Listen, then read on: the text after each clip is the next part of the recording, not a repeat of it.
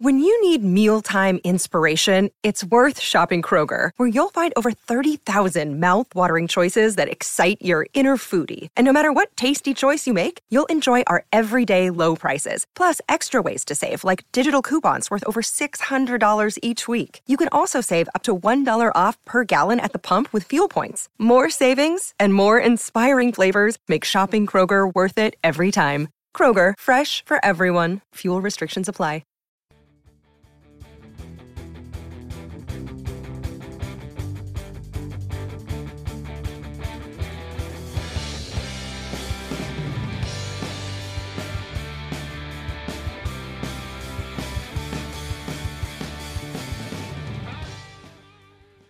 Episode 44, Ranching Reboot. Doesn't seem like we've done that many of these, but I guess we have. Yeah, they're starting to pile up. Yeah. And before we get going too much further into this one, I do want to make an announcement that this will be the last episode for the year. This one will be released next week. This will be the last episode of the year. So for all your listeners, when there's no new Ranching Reboot on your podcast app the morning of December 27th, I told you so. So we're going to take a week off for the holidays, and I want everybody to make sure they have a very Merry Christmas and a Happy New Year. And we'll be back the first week of January, first Monday of January, with another episode. So, Trevor, welcome to the show, buddy. How are you? I'm doing well. Thanks for having me. Yeah. Well, and CK's back. She's it's been a little while since I've seen CK. First, Brian, I was in Myrtle Beach at National Grazing Lands Coalition or conference, and it was amazing to meet a lot of our listeners in person. So if you guys are listening again, it's actually really great for you guys to come up and say hi to us and just say that you recognize my voice before you recognize who I was. So this is my shout out to you guys. I was going to ask how that went. Like, did you have a good time? Like, was good speakers that you got to go listen to? Yeah, Jason Meadows was there. So it was really good. They highlighted a lot of mental health, and I thought it was really great because we haven't seen a lot of that. I'm seeing this transition where it's okay to talk about if you're feeling vulnerable or you're not having the best half year or even years of your life. And so just seeing that change of things that you, Brian, and I talk about, and we're like, we need to talk about this and stop, sweeping it under the rug and thinking that no one has these same issues. Connected with a lot of faces.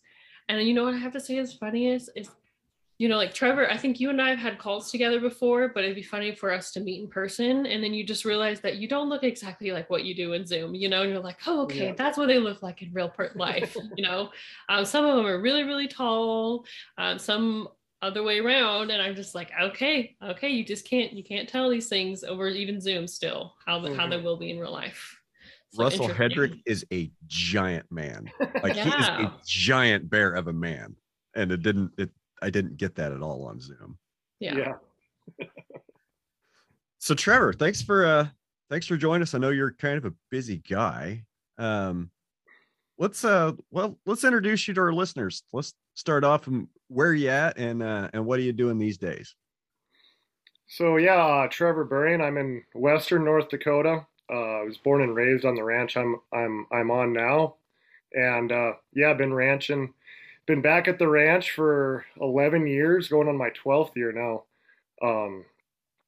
Started out pretty conventionally, not really, just kind of doing what everyone said, to do, and did that for about my first 7 years, and ended up going backwards quite a bit, and so I was looking for something a little bit different, and I stumbled across Gabe Brown on YouTube and kind of fell hard into the rabbit hole of regenerative agriculture. And here I am, three and a half years later, and haven't really looked back. It's been a fun ride, and it's going to keep, we have a long ways to go, but we have a purpose and have a trajectory forward now. Okay. I've already heard a couple of details that were like different from what I had assumed just from, following you on social media and interacting with you over the years.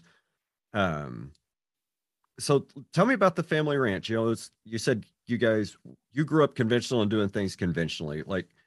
So let's break that down in just a little bit more detail. Yeah. So here in Western North Dakota, my dad and a lot of people around here, small grain farmers, were a little bit too dry to raise corn. There are some people doing no-till dryland corn around here, and can get some pretty decent crops, but it's real hit or miss.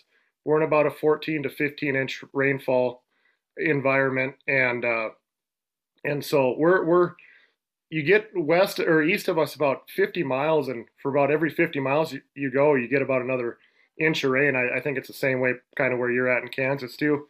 Yeah. So we're on the bad side of that before it starts getting more rain. But so my dad grew small grains, barley, wheat, oats, growing up, full tillage, summer fallow.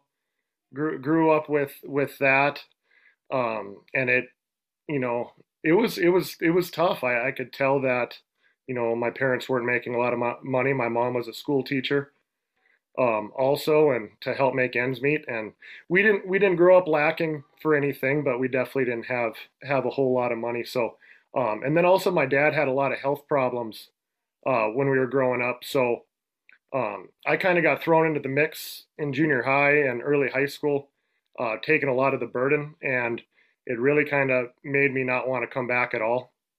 My dad retired when I was halfway through high school and started uh, putting the cattle out on shares and renting out the place. And I told him I really didn't want to come back to it. So that's kind of how I left things after high school. So then what happened? Well, then I think this happens quite a bit.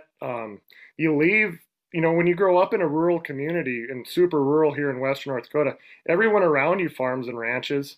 You don't even realize it's a special way of life. And then you go off to college. I didn't go far, Western South Dakota, and then to Bozeman, Montana. But you even go into those places, you realize that, not everyone grew up the way you did. And it's a pretty special way of life. And you just start missing, I don't know, you start missing home, start missing the countryside. So I ended up back in Dickinson, working for the Forest Service as a wildland firefighter, and started working on my buddy's ranch on the side, and realized I wanted to come back home. So had an opportunity. The people that were leasing my parents' ranch, the lease was up, and this would have been when I was 22.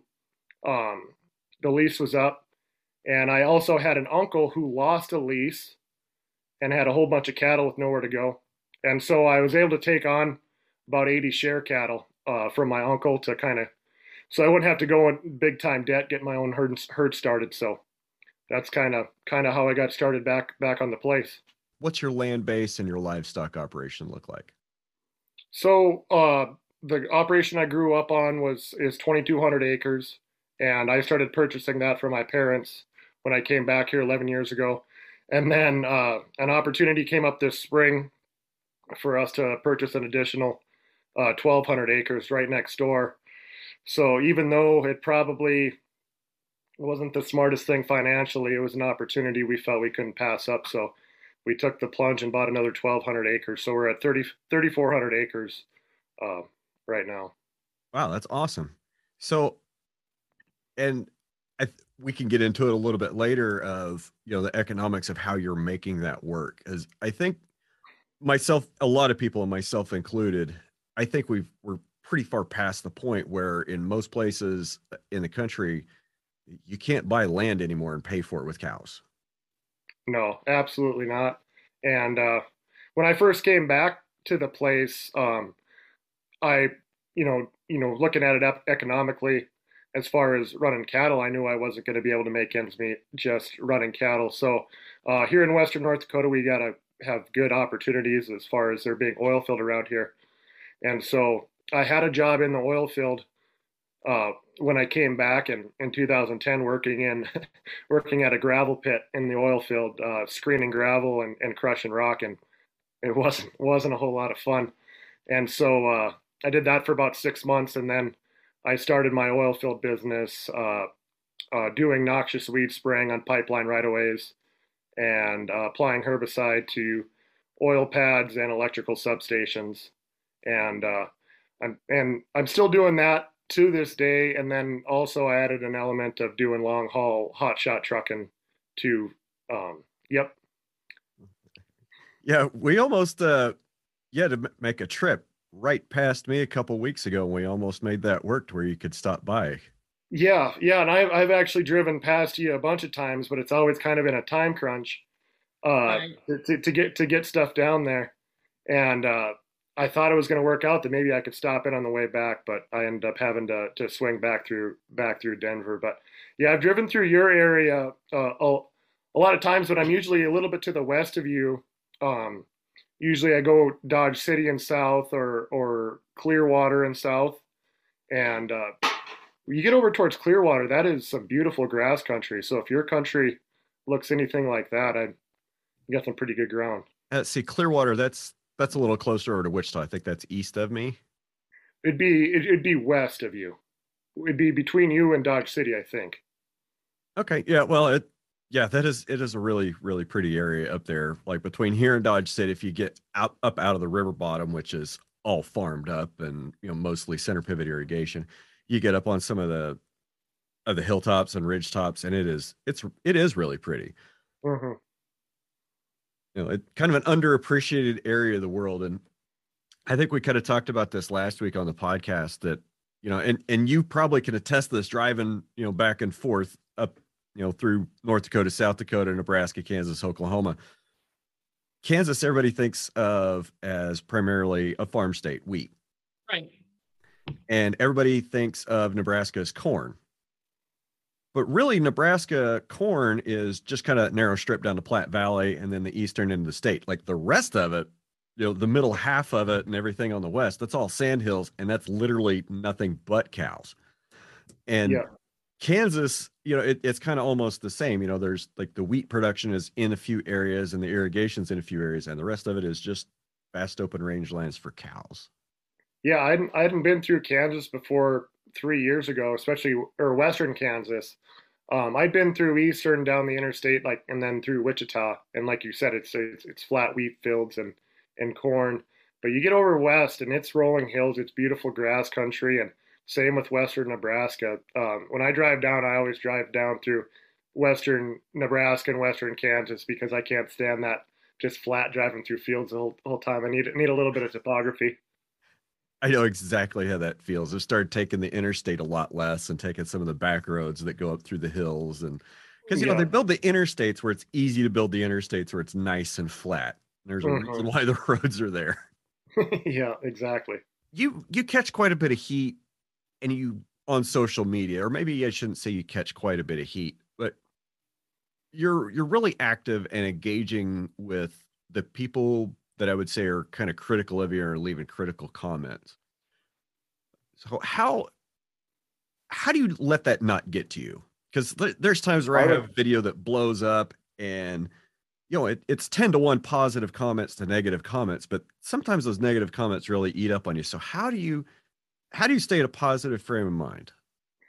Well, I don't know. I was going to ask you that same thing because I'm kind of new to TikTok, and I've been putting content on Facebook for a while. But with Facebook, you kind of only reach a set group of people, and you don't expand that. I like TikTok because it'll throw your stuff up on a bunch of different people's, and it's a great way to engage with new people and trying to spread the message of regenerative agriculture.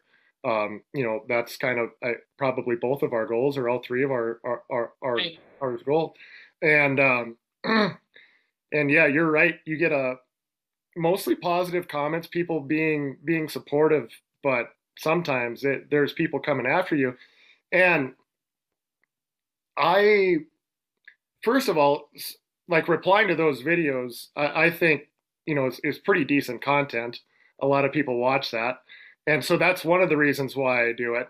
But it is wearing when people are just calling you an idiot, and which I really don't understand those people. I think there's three types of people in the world: the people that'll just watch and never say anything and just scroll, and then there's people that'll comment on the stuff they like and then just scroll past, and then there's a third group of people that seeks out stuff they don't like and just has to comment it. I don't understand that. When I'm on social media, I don't seek out stuff I don't like. That just seems like it'd make your existence kind of miserable. Ryan, what is it you say? They renting renting space in your head for free, or what is Oh, it? the haters. You're haters. Yes. I like haters. Like haters are almost as great as super fans. Actually, they're better because a super fan, you have to work to keep them engaged. You have to work to keep their attention. Somebody that doesn't like you, that just follows you around the internet to talk shit on all your social media, I mean, that's a hater. And that's better than your number one fan because you already get to live in their head rent free and you don't have to work for it at all.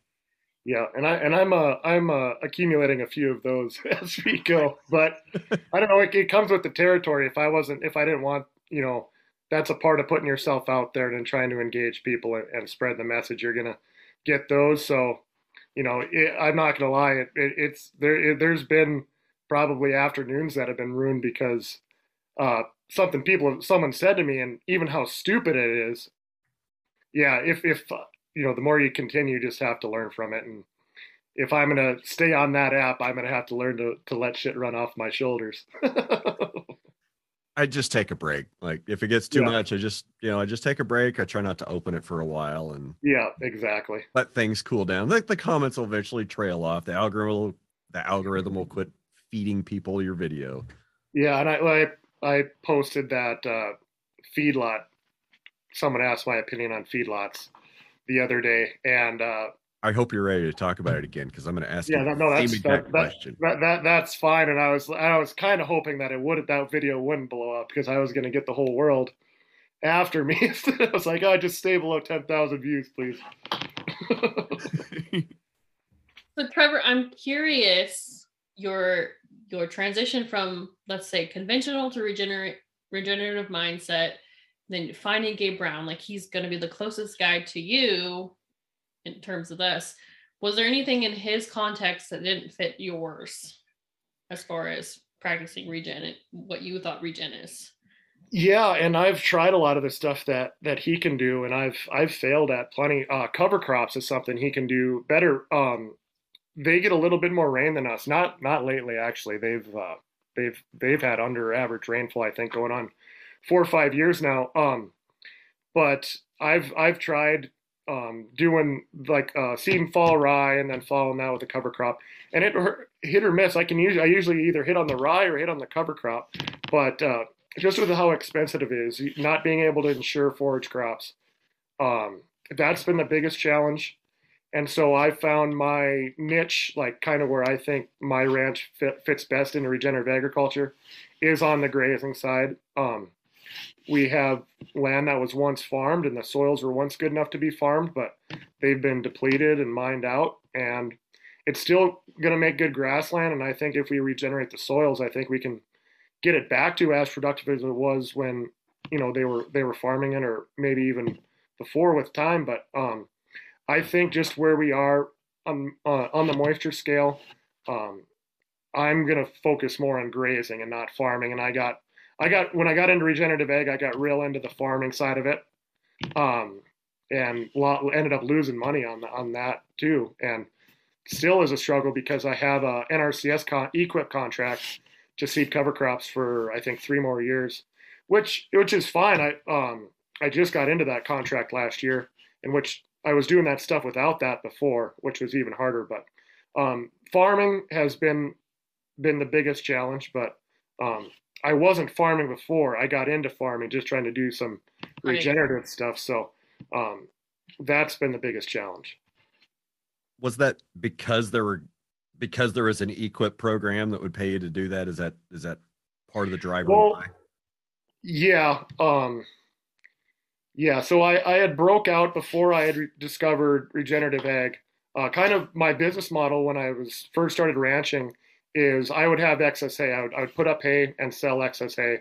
And I've sold hay all over the United States, down in the Panhandle, Texas, Western Kansas, Nebraska, Colorado, everywhere. And we had some really wet years, and I was like, oh my God, this is easy. Not really understanding the ecology of, to keep taking those hay crops and trucking them south. And eventually we had some dry years and my soil had no cover. I had mined out pretty much all the organic matter out of it, and it just stopped producing. And so I figured, okay, well, these hay fields are tired out. Everyone says bust them up. So I went and burned down 450 acres of hay ground and tried to start farming them. And that process right there, that's what got me into debt. And then halfway through that process, I found regenerative ag and kind of found a way, kind of get out and let's get this stuff back into grass at some point. So, okay, so you say you found regenerative ag, and I've pretty much been asking everybody this question lately. How do you define regenerative agriculture? oh man, I kind of got this question a little bit on TikTok too, or a similar form of a guy asking me if I thought his farm was regenerative, and that is such a complicated thing because everyone wants to put a label on something, and like this farmer is regenerative or this not. We could put that on labels, but when you get into that, then you're just going to get people skirting the system, you know. So what I think regenerative ag is I think it is like you come to realization that the whole ecosystem, all the ecosystems work together, and you just got to stop forcing stuff, and you got to start working with the environment you're given, and nudging it in certain ways just so you can improve it. And if we mimic the way the ancient ruminants, migrated across our grasslands and grazed and defecated and urinated and smashed the forage and moved on and then gave a lengthy rest period. If we can mimic that, and then we can get everything healthier, and just realizing that everything works together, and we can be a part of it, and we can't force it. Have you done any soil testing? I haven't. I know I need to, but just only so much time in a day, and I figure right now, yeah, absolutely.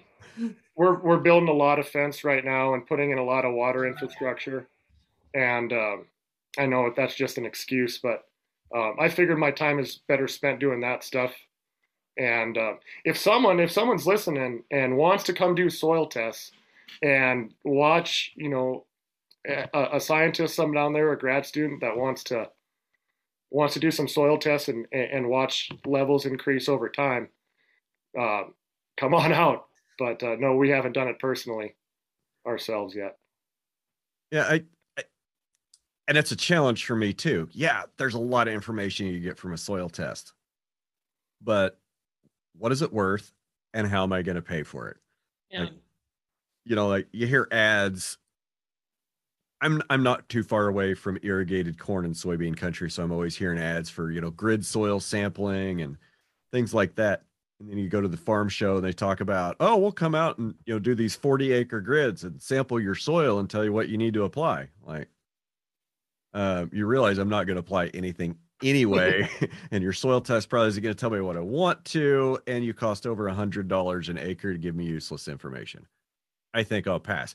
But then again, I guess that's not really what we're talking about. We're more talking about like Haney's and PLFAs and some of the newer tests that are going to tell you about like the microbiome in your soil and the carbon to fungal ratio and things like that.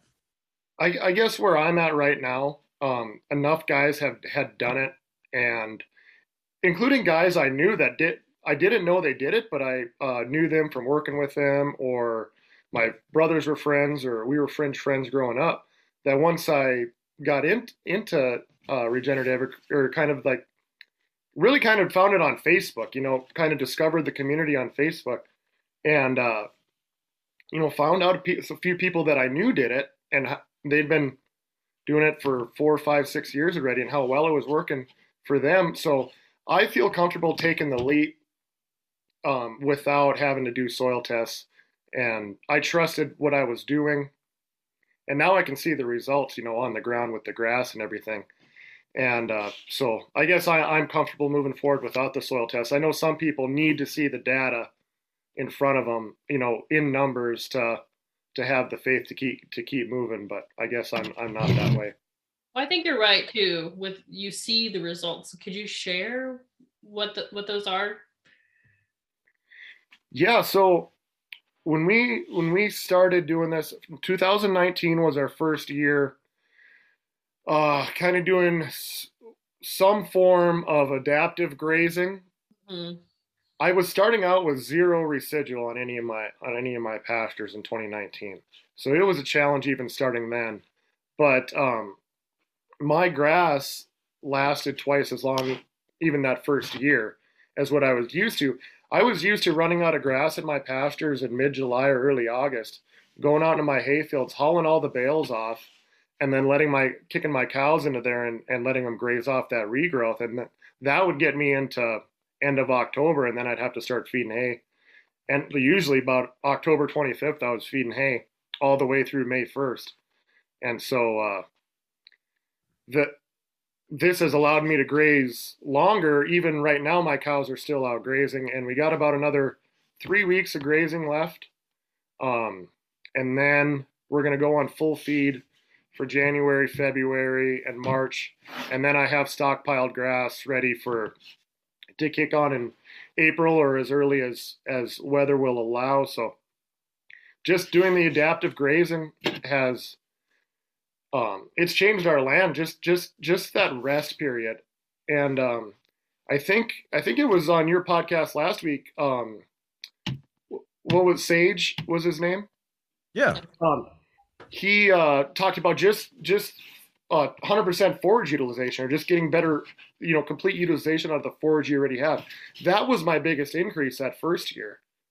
And just that realization of just harvesting everything you already have more efficiently was the biggest jump. And now, there's an incremental jump every year as the health of the land increases. How did you drive that forest harvest efficiency? So my first year was a lot of trial and error. And I would do a lot of wagon wheel stuff around water tanks with polywire, and I had a couple miles of polywire out there it was kind of a disaster. But that winter, I got started watching more YouTube videos on paddock design, and someone that really helped me was Jim Garish, and what he said about. I thought you were going to say when you said wagon wheel. I was like, oh, yeah. But I started doing strip grazing. Strip grazing away from water is probably how I fence 90% of my pastures in the summer, and that's putting the initial paddock just right around the water and letting them hammer that. And then I usually do once a day moves, once every day or two, but then opening up paddocks just away from the water, up to a half mile away. They'll trail back to the water, but you don't run with a back fence. So when they're grazing away, I allow about a week for them to graze away, about a week, and they really don't touch the stuff they already grazed, because they trampled it, manure, urine all over it, and so they leave it alone until that regrowth starts. And I've found that we have about 2 weeks usually in the summer before our regrowth starts. So as long as I have them off of there, within 2 weeks, and then put a back fence up, then I'm just fine. That first summer, I was trying to back fence everything. As soon as I moved them into a different paddock, back fence it. But I found that's probably a lot of unneeded work. Now, if you're in a higher rainfall environment and you got faster regrowth, or just if you're in a higher rainfall environment, you probably don't want cows trailing a half mile back to water. And even that, for me, I would like to reduce that down to a quarter mile at some point, but kind of making sure everything only has a half mile to water right now is kind of the goal I'm setting. And I still have some pastures I'm working on to achieve that. Yeah, I'm probably going to misquote numbers, but when you go past a quarter of a mile to water, your grazing efficiency starts dropping off a little bit. Yeah. But it really falls off sharp at that half a mile point. Yeah. And I've noticed that at the quarter mile mark, the ends of the paddocks, because I like doing about a quarter mile by mile long pastures. And that way, when you chunk them up, you can, the polywire. So I'll do a better job explaining it. So a mile long, the perimeter fence is single strand, high tensile. And then you can set the water right in the middle. And then with polywire set up your paddocks, and then move away from the water. That's kind of how most of my pastures are set up. And I've noticed as you get towards that half mile mark, towards the end of that pasture, yeah, you tend to leave more, but it looks better from the road then. Well, and then it won't look really good. Then it won't look good at all from the road for about 2 weeks, and then when it starts to grow again, it'll look like the best pasture on the ranch from the road. Yep, exactly. Can we talk about what you mean by 100% harvest efficiency? Because I think sometimes when I meet with different types of ranchers, they don't really understand what that means, and I have to explain it to them. So like when I get into it, I like to talk about there's harvest efficiency, there's litter, and then there's residual, right? And so how do you get into calculating like that 100% what your utilization is going to be? Well, I think that's kind of a little bit of a dance you kind of do from year to year.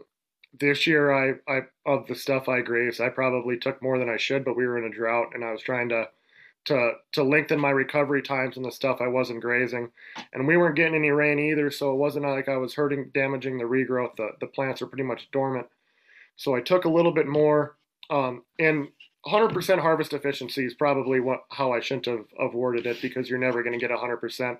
You're going to trample some, and you're gonna graze some.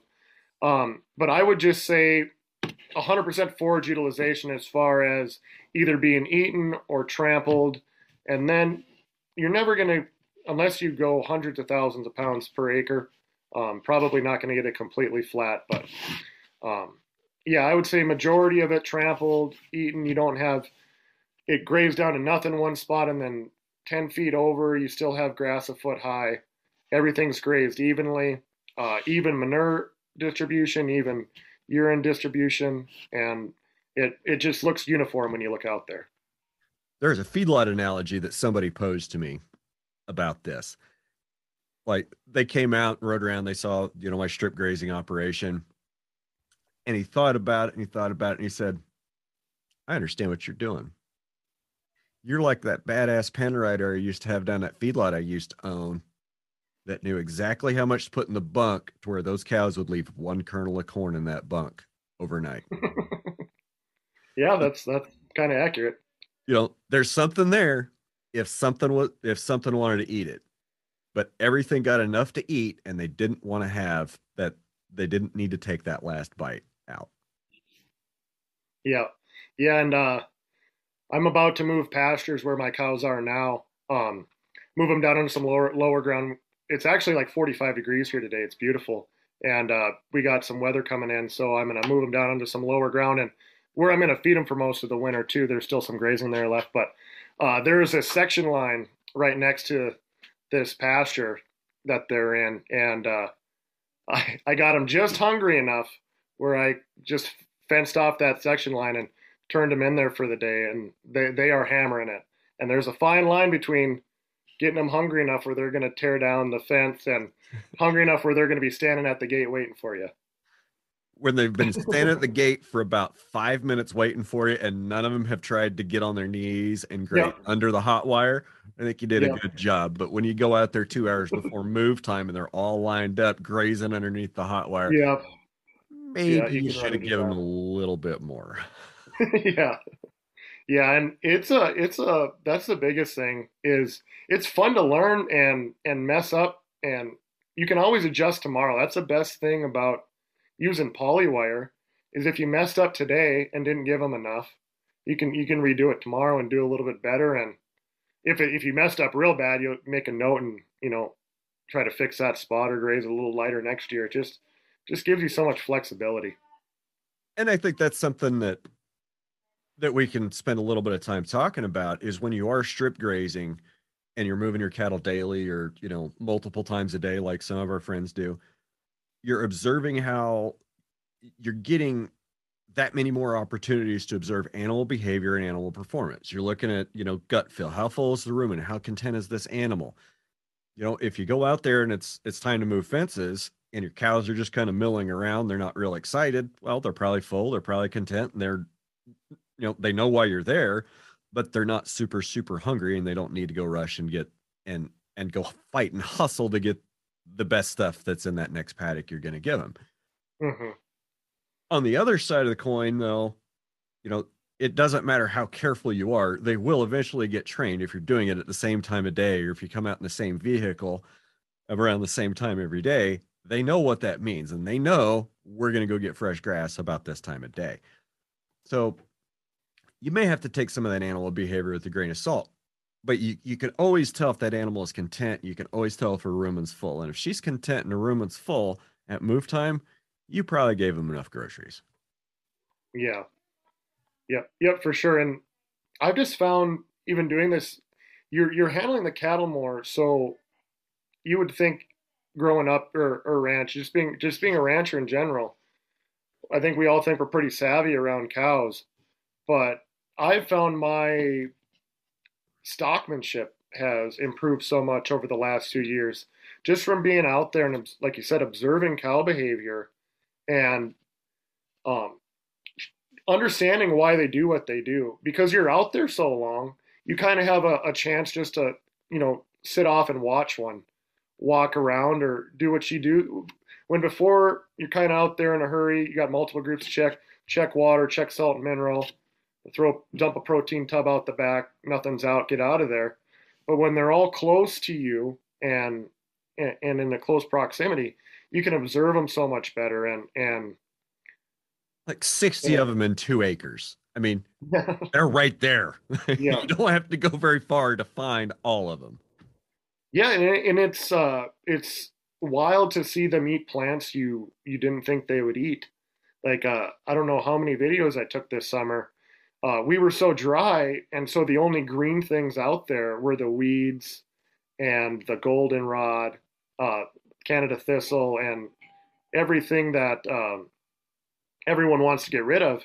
Well, the cows would go for that stuff first because that was the only green stuff, and I wasn't supplementing any protein, and that they went for that stuff first, and they came through the summer pretty good. Cows eat weeds, and that's usually the first thing that they'll go look for in a pasture is weeds. They'll walk by big blue stem, they'll walk by little blue stem, Karama grass, buffalo grass to go find, that yellow clover or the white clover. Sometimes they walk by it to go eat thistles. I've seen them run into a new paddock and go eat yucca plants. Just the flowers or the actual green part of the plant too? Oh, rip up the base of the plant. Okay. Oh, wow. They'll awesome. Rip the base out and eat the base of the leaves. Well, they won't eat it. They'll sit there and they'll chew it up and they'll have it sticking out of their mouth. And once they get all the juices and the goo out of it they want, they just spit it out. But you're talking about the seed pods out of the yucca, like the flower pods, like those yellow blooms. I got to try to get to some of those next spring before my cows do, and see if I can't determine what it is in there that the cows are really, really after, because I'm sure you've seen it. They will run over each other. They will fight each other to get those yucca flowers. Yeah. And it's kind of cool to see a cow run up to one of those and just wrap her tongue around that thing and jerk her neck straight up and peel 6 of those things right into her mouth. And then she goes to the next one 3 feet away and does the same thing. Yeah.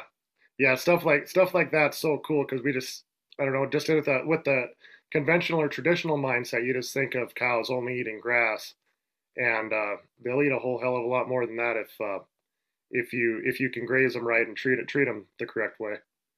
Willow trees. I have several of these cows that I have caught the first day or two in a paddock. Okay, we're talking 165 cows in this herd right now in a 150 acre paddock. They're not starving, trust me. But when the second day in there, when there's still green grass down the bottoms, when they're going and eating willow trees, it's not because there's nothing else to eat. It's because they want to eat that willow tree. But why? I wish I knew why. Yeah, there's something in there they want, some micronutrient or something they're craving. And I'll say this, the conventional black commercial cattle or red commercial cattle, not going to name any breeds, don't want to make any breed associations upset with me this week. Not like I haven't done that before anyway. The English and continental breeds, they don't go after that stuff as much as my Corrientes and Corriente cross cattle do. The Corrientes and Corriente cross cattle are way more adventuresome in their diet. And I don't know if that's because gut microbiome or generations of epigenetics and the commercial cows being, held up with high energy feeds and corn. I don't know. Yeah, I'd imagine that you're probably right about that. That it's probably epigenetics to a certain extent. There's 400 years of adaptation in a dry environment where maybe some years all they had to eat was sticks and rocks. Well, it is kind of neat because they're controlling some of those willow trees in places that, I can't really get it. Willow trees are kind of impossible to control. The only really way to control a willow tree is to get a beaver. We can talk about those later. I'll talk about beavers. Okay, well, let's talk about beaver. Do you have any? Yeah, we have a few. I'd like to have more, but beavers are a controversial topic too. And I understand people that don't like them, but I don't think they're very controversial at all. I think they're awesome, and I think people that don't like them just need to change their minds. Now, that being said, I agree with you. My buddy Kevin owns a resort lake, and there's several series of ponds and a big lake, and they're kind of an issue for him. They can cause kind of an issue for him. And my challenge would be to the state governments and wildlife agencies.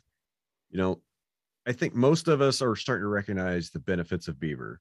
Like, instead of encouraging people to trap them, why don't we build a network of landowners that are willing to host them and then apply some public money to relocating them to where they are desired or where they would be welcome? I think the biggest benefit would be obviously out here in the West where it's drier. And especially you get into the mountains out in California and Oregon Montana, where they've had all these bad fires. Every creek drainage that there was used to be a series of beaver dams.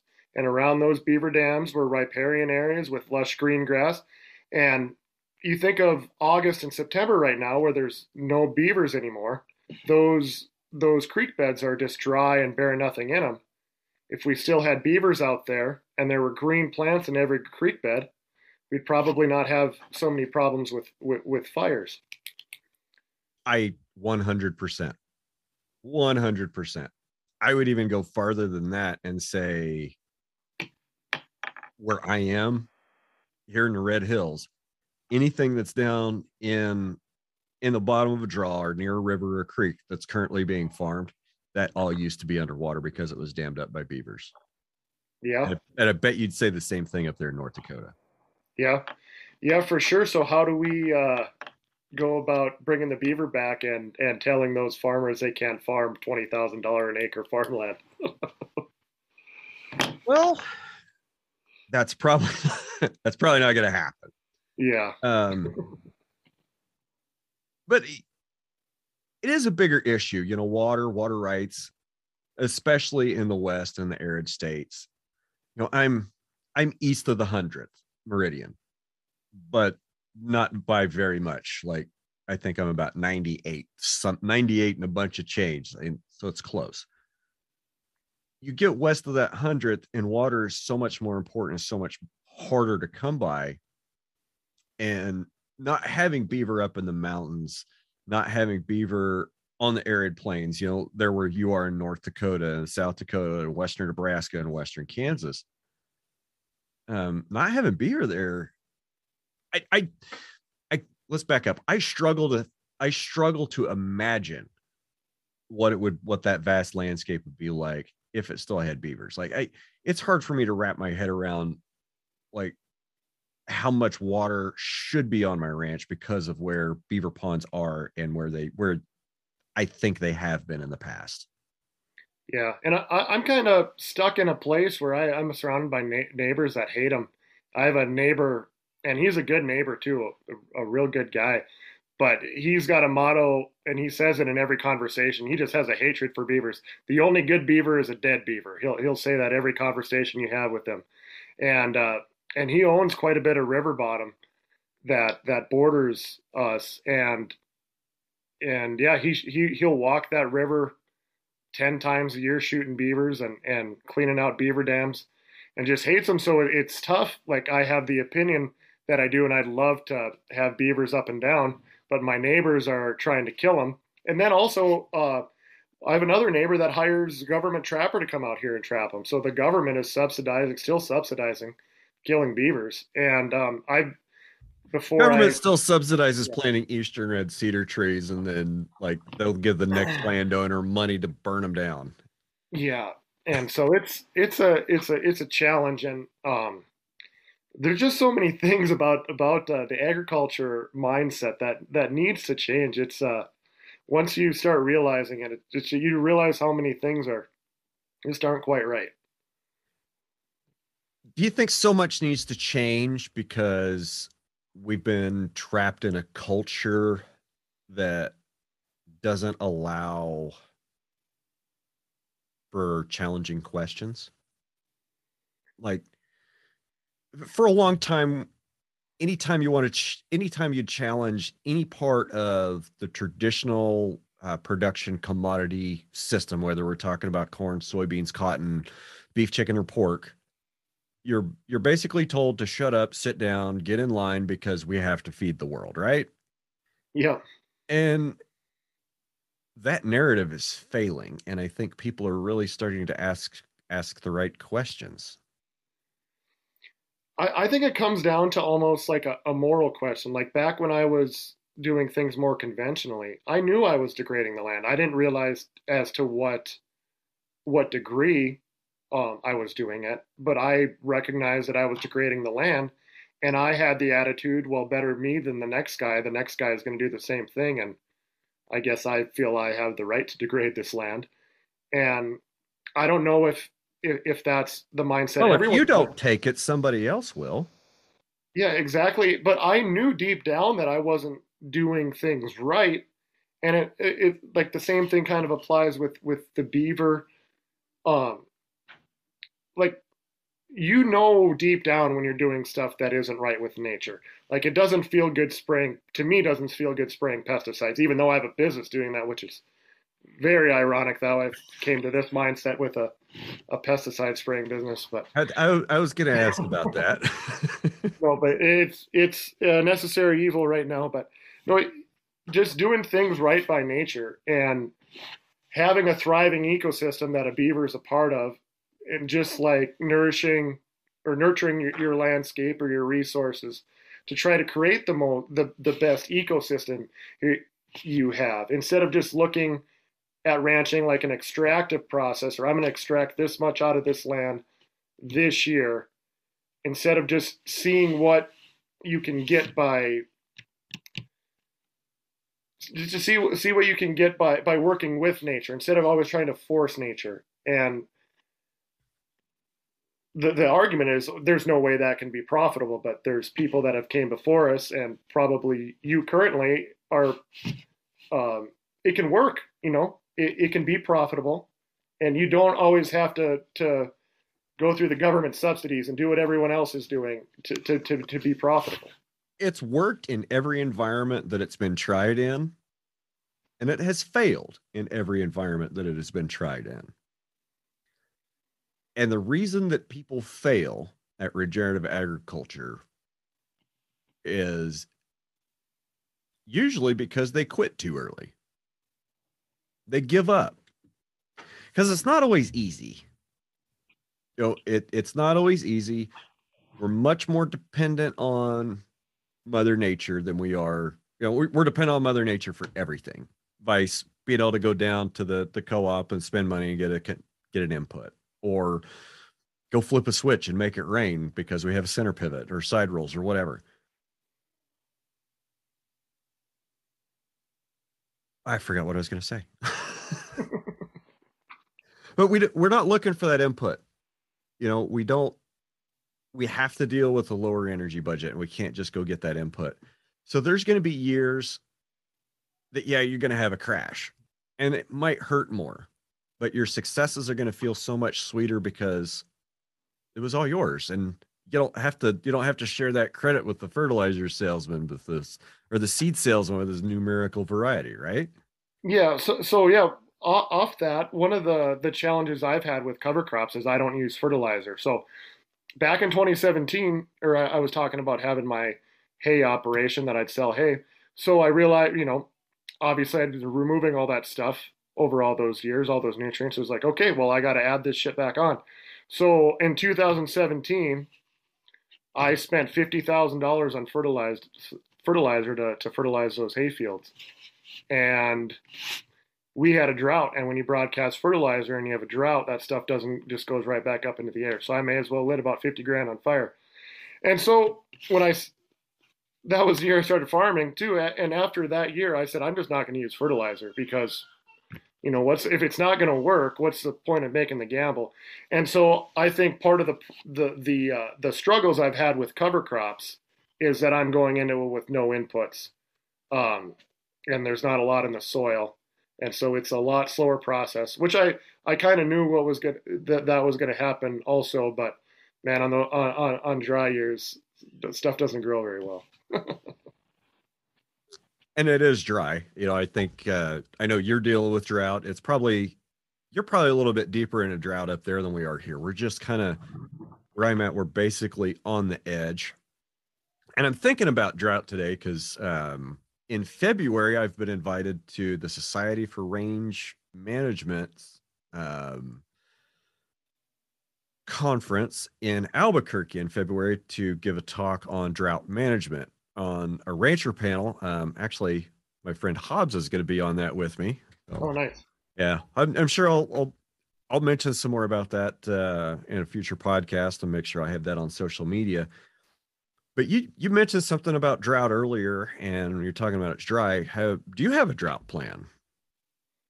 Yeah, I do. So kind of implementing my drought plan already. And actually, just from here on forward, I'm just gonna assume it's gonna be a drought every year. I think you kind of have to just assume next year is going to be a drought and approach it that way. And so that's kind of where I'm at. Like, we're getting ready to start grazing year 2022.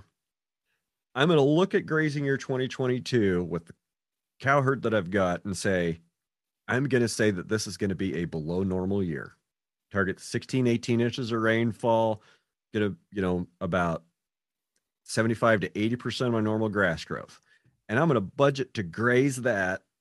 And for that to last the cows that I want to graze all the way to January 1st, 2023. Yep. And I have, because our growing season, we have a really short growing season. We grow pretty much all of our tonnage between May 15th and July 1st. And so we have a really short, our growing season goes from about May 1st through, or I don't know. There's stuff growing on April 1st, but we really don't have active growing until mid-May. So our active growing season, mid-May through mid-July, and then our actual growing season goes to mid-October. And to be able to grow the amount of forage that I want to grow, I have found, especially where my soil health is at, is I have to stay off the new growth when it's actively growing like that. So I found it works best to go into stockpiled pastures until probably mid-June.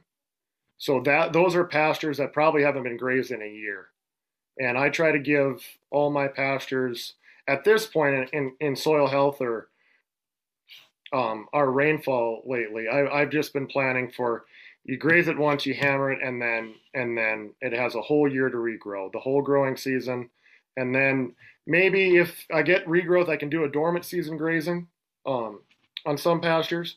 But as far as growing season, one graze, and then the whole rest of the growing season, it has to regrow. So I guess that's my drought plan. Is I have probably 1,000 acres of pasture for in the spring that's going to have that full year recovery, and that I'm not worried about that early season rainfall to kind of get stuff going. And then hopefully in that time, the pastures that I have grazed this last year that I haven't stockpiled can get that growth during that period from May to July. Okay. That's right now. I'm rotating probably every 2 weeks. Stock density's fairly low. We're living on stockpiled warm season grass that's just drier than dry. Yeah. The expected or the normal fall moisture has failed to materialize. So normally we've got some nice cool season grass everywhere. I don't have any. So I'm really having to hammer with alfalfa to keep protein levels up. You're supplementing with some alfalfa? Yeah. Are you doing that in cubes or bales, or how are you doing that? Bales. Bales were cheaper. Bales were cheaper by about half the cost of cubes this year. Yeah. Interesting. So, yeah, we got a guy I'm commingled my cows with. He got us a pretty good price on alfalfa. So and do you go for like second, third cut, the fancy stuff, or just regular alfalfa is good enough? Do you have to make sure it's tested and at a certain protein level? He had this tested, and I think it was around 17-18%. So I'm not sure what cutting it is. He might have told me. Yeah, that kind of stuff usually doesn't matter a whole lot to me. Alfalfa almost 20%. Good, I can grind that. But we've really had to step up. We're feeding about 5 pounds a day right now. Do you, when you'd usually get your fall or regular moisture, do you have cool season grasses that grow all winter long? Oh yeah. Other than for maybe 2 to 3 weeks when the soil temperature's too cold, I'll have good cool season grass growth almost all year. Like we're talking about the weather. I mean, it's 73 freaking degrees here, and it's 4:00 in the afternoon, and we're sitting here doing this podcast. Not that I'm not enjoying doing it, but the bad thing is the wind tomorrow. Tomorrow, holy crow. I don't know if it's supposed to blow up there, but it's supposed to blow here at 60 plus miles an hour. We're not going to be that bad, but we're going to, by tomorrow night, we're going to be well below zero wind chill. So that'll be fun. I don't know if I'd trade you. As dry as it is, tomorrow we're going to have single digit humidity, temperature in 70s, and 60-mile-an-hour wind. So down there is right now your biggest fire season over the winter in this kind of dormant period? I would say yes. And usually we don't get this kind of ugly fire danger until much later in the winter and almost into spring. Like, for this to be happening in December is not normal. Yeah, I never really thought about that, about the Southern Plains, until I started doing some trucking down there. We're kind of lucky. We don't get a whole lot of snow, but we usually at least get enough that we don't have any fire danger in the winter. But that gets to be a long time for you guys, where everything is brown and dry if you guys don't get those rains. Because the snow, as long as it's cold, it tends to stick around at least. Right. And if we get the air temperature, we can get the air temperature down like under 50 degrees. That really, really helps a lot. But once your air temperature is over 50 and your humidity single digits, it could be rough. It could be rough days. But when that temperature's over 80 and your single digits and your humidity, anything hot is going to start a fire that will rapidly establish and be very, very difficult to control. Throw in 60-mile-an-hour winds, and I don't know what I'm going to do. Turn on the fire radio and hide in the basement so I don't have to listen to the wind and wait for the page. Oh, yeah. Those windy days are the worst. I can deal with cold and heat, but man, when it's windy, it's miserable to do anything. It's just the noise. You just can't get away from the noise, and it's so much extra work to even just try to stand up and move around. Everything you're doing is fighting you. Nothing wants to go right. But usually when the wind's blowing that bad, the cows just want to go. They just want to go stand in a canyon and be out of it. They don't want to get up and travel and be out in it. Yeah. Another grazing question for you. So usually when you're winter grazing, you said you get some regrowth. So do you try to go over all your pasture once in the winter and kind of do a dormant season graze on everything, or kind of what's your winter grazing strategy? I'm on pace to go around twice this year in this dormant season. And I'm starting to slow that down, as we get further and further away from a rain. I'm starting to slow that down so I get more days of rest in front of me. And I might even have to step up, feeding a little bit more alfalfa, go to, feeding 2 days in a row, then skip a day, then skip, then two, just to get some more poundage in them so they can utilize the stockpile that I've got. Because I was really, really counting on having at least some cool season growth, but it's been so freaking dry. There's nothing. I mean, I still have some in front of me that we're living off of from October, November moisture, but it's going to be slim pickings after about 1st January.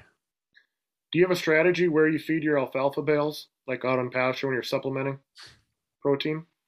I'm trying all different stuff. So I've got a bunch of areas where the soil is really thin and really poor right on top of a gypsum layer.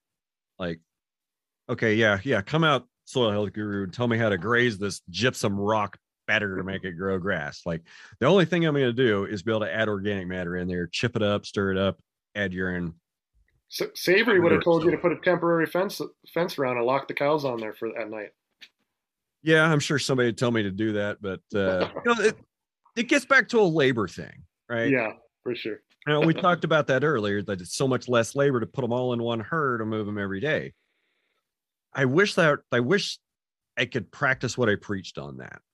The way my ranch is broken up, I've got highways and county roads running through the thing. So I've got 3 big pieces and then another 250 acre pasture off by itself, separated by roads. And yeah, I know plenty of guys move up and down roads all the time.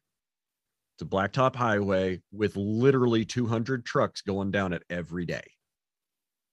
Okay. Yeah, I could move across it. I could move down it. We got to stop traffic. I got to have a bunch of extra riders and a sheriff escort to be safe because there's so much truck traffic on the road. Can it be done? Yes. Is it a practical thing? Not really. So I basically run the ranch as 3 ranches that just kind of happen to be adjacent to each other.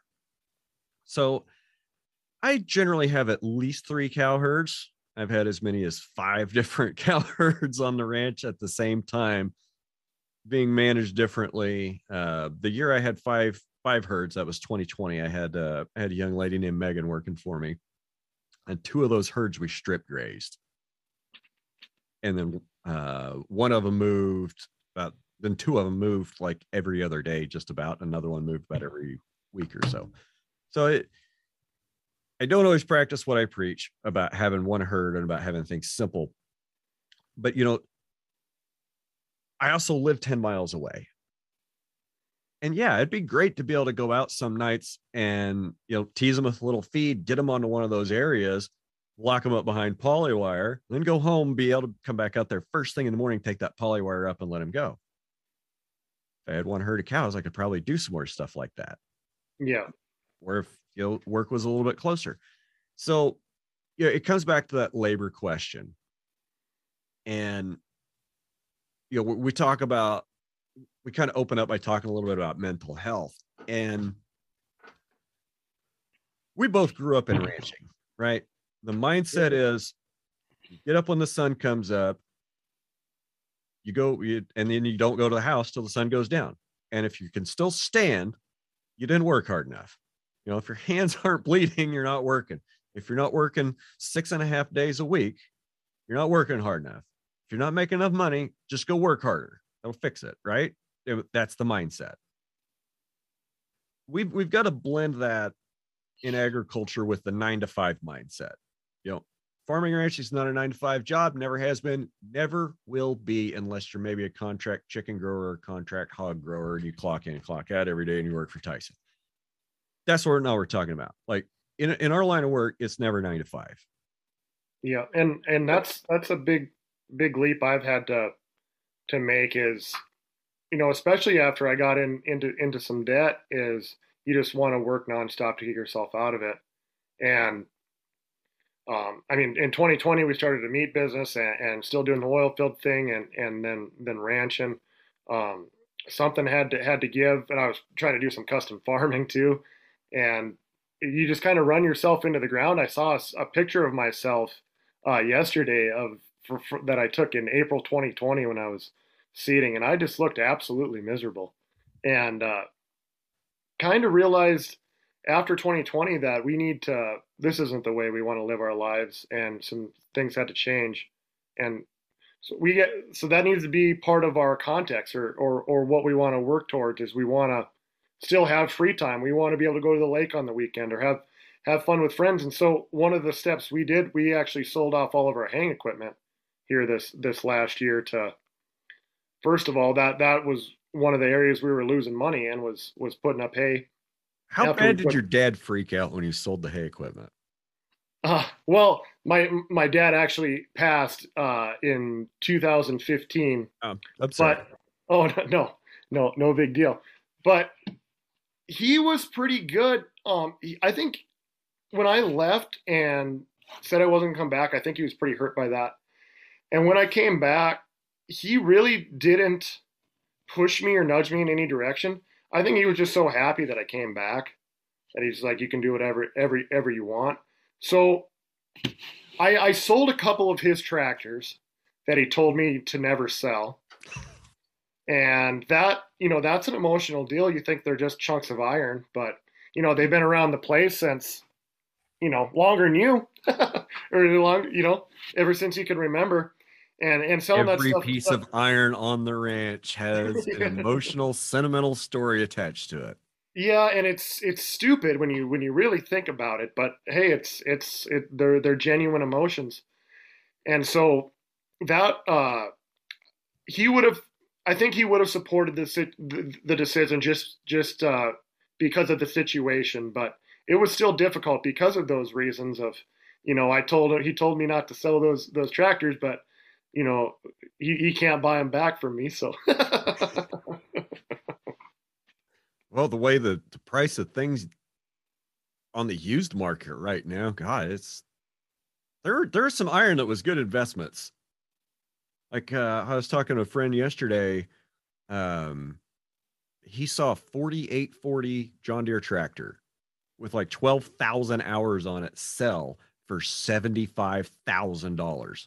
Like, I think that's about 3 times what it cost when it was new. Yeah, I wish I would have did that well on my stuff. I didn't. I ended up not doing that great, but it ended up being a chunk of money that I able to. Also with the NRCS equip, in addition to the cover crops I'm putting in, I got signed up to do a bunch of water infrastructure, and to do that, you have to pay for it first, and then they reimburse you. So you need I put in a mile-long stretch of pipeline buried at 6 feet deep and did a road bore and put in a couple tanks. That was just one project I did. And, I mean, by the time it was done, that was over $40,000. And so I kind of helped me bankroll some water infrastructure, and so that I can graze some of those hay fields I was haying. And so it'll pay for itself in the long run, but it was a tough thing to do. But I think it was necessary. You've got to trench in 6 feet. Yep. Yeah. If we don't trench in 6 feet, it freezes. We get away with like 2 feet here. What does it cost? What does it cost per foot to trench 6 feet? I think it's going rate's about $230 a foot. Well, that's not bad. No, it's not. It's not too terrible. I think it's about $1 a foot here to put one in. So I thought it'd be a lot more than that, since you got to go so much deeper. Yeah, but a lot of the water infrastructure I put up this summer is I put up a bunch of above ground line for just summer pasture. In winter pasture, I found you kind of only need one watering point like per piece of ground, or because cows can trail back in the winter and they're not going to do a whole lot of damage. And I think they'll go a lot farther in the winter than they're willing to go in the summer.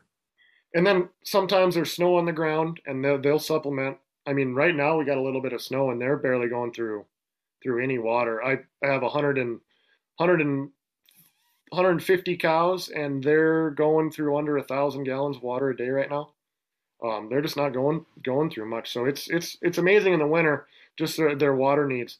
And so I started laying out a bunch of above ground line, and obviously I have to have it drained and everything on hook before about mid-October. But that works really well too. And I don't know why more people don't do that. It's and then if you want to move it, you can just hook a chain to it and drag it behind the four wheeler to move that black pipe, and it's pretty tough. So what diameter pipe was that? That was inch and a quarter, and it's the same stuff I was using. How did you get around that pipe picking up a lot of heat in the summer? Were you just using a short run? I didn't. That was one thing I was concerned about, because by the time that water gets to the tank, and we were hot this summer, we had a lot of days over 100 degrees. That water was pretty hot by the time I got to the tank. I mean, luckily the cows drank it and they still did all right. I know Clay Connery's talked about this on his podcast because he was worried about that too, and I can't remember who he talked about, but he said that we need to quit anthropomorphs. We need to quit treating thinking of cattle like they're people. Like if it's too hard word. Yeah. Sorry. And they don't have the same feelings as us, so maybe they don't think that water's hot, but I don't know how they couldn't think it's hot. But some people say that they've seen it so hot where the cows won't drink it. I never saw that. They were still drinking it pretty good for me this summer. I don't know. Have you had any experience with that? I didn't. I only set up my portable water system a couple times this year, and I only used one stick of pipe, which is 500 foot for me. And that was just to do some mineral water, to get some mineral water out for my cows that Steve Campbell talks about, that I learned about in an episode on Clay Connery's podcast. This Clay Connery guy, he's got this other podcast. Sorry for mentioning him. Yeah, it's kind of okay. People might want to go check it out. It's called Working Cows. He's got a few episodes. He does an okay job. But anyway, it was Working Cows 160. Steve Campbell was talking about mineral water.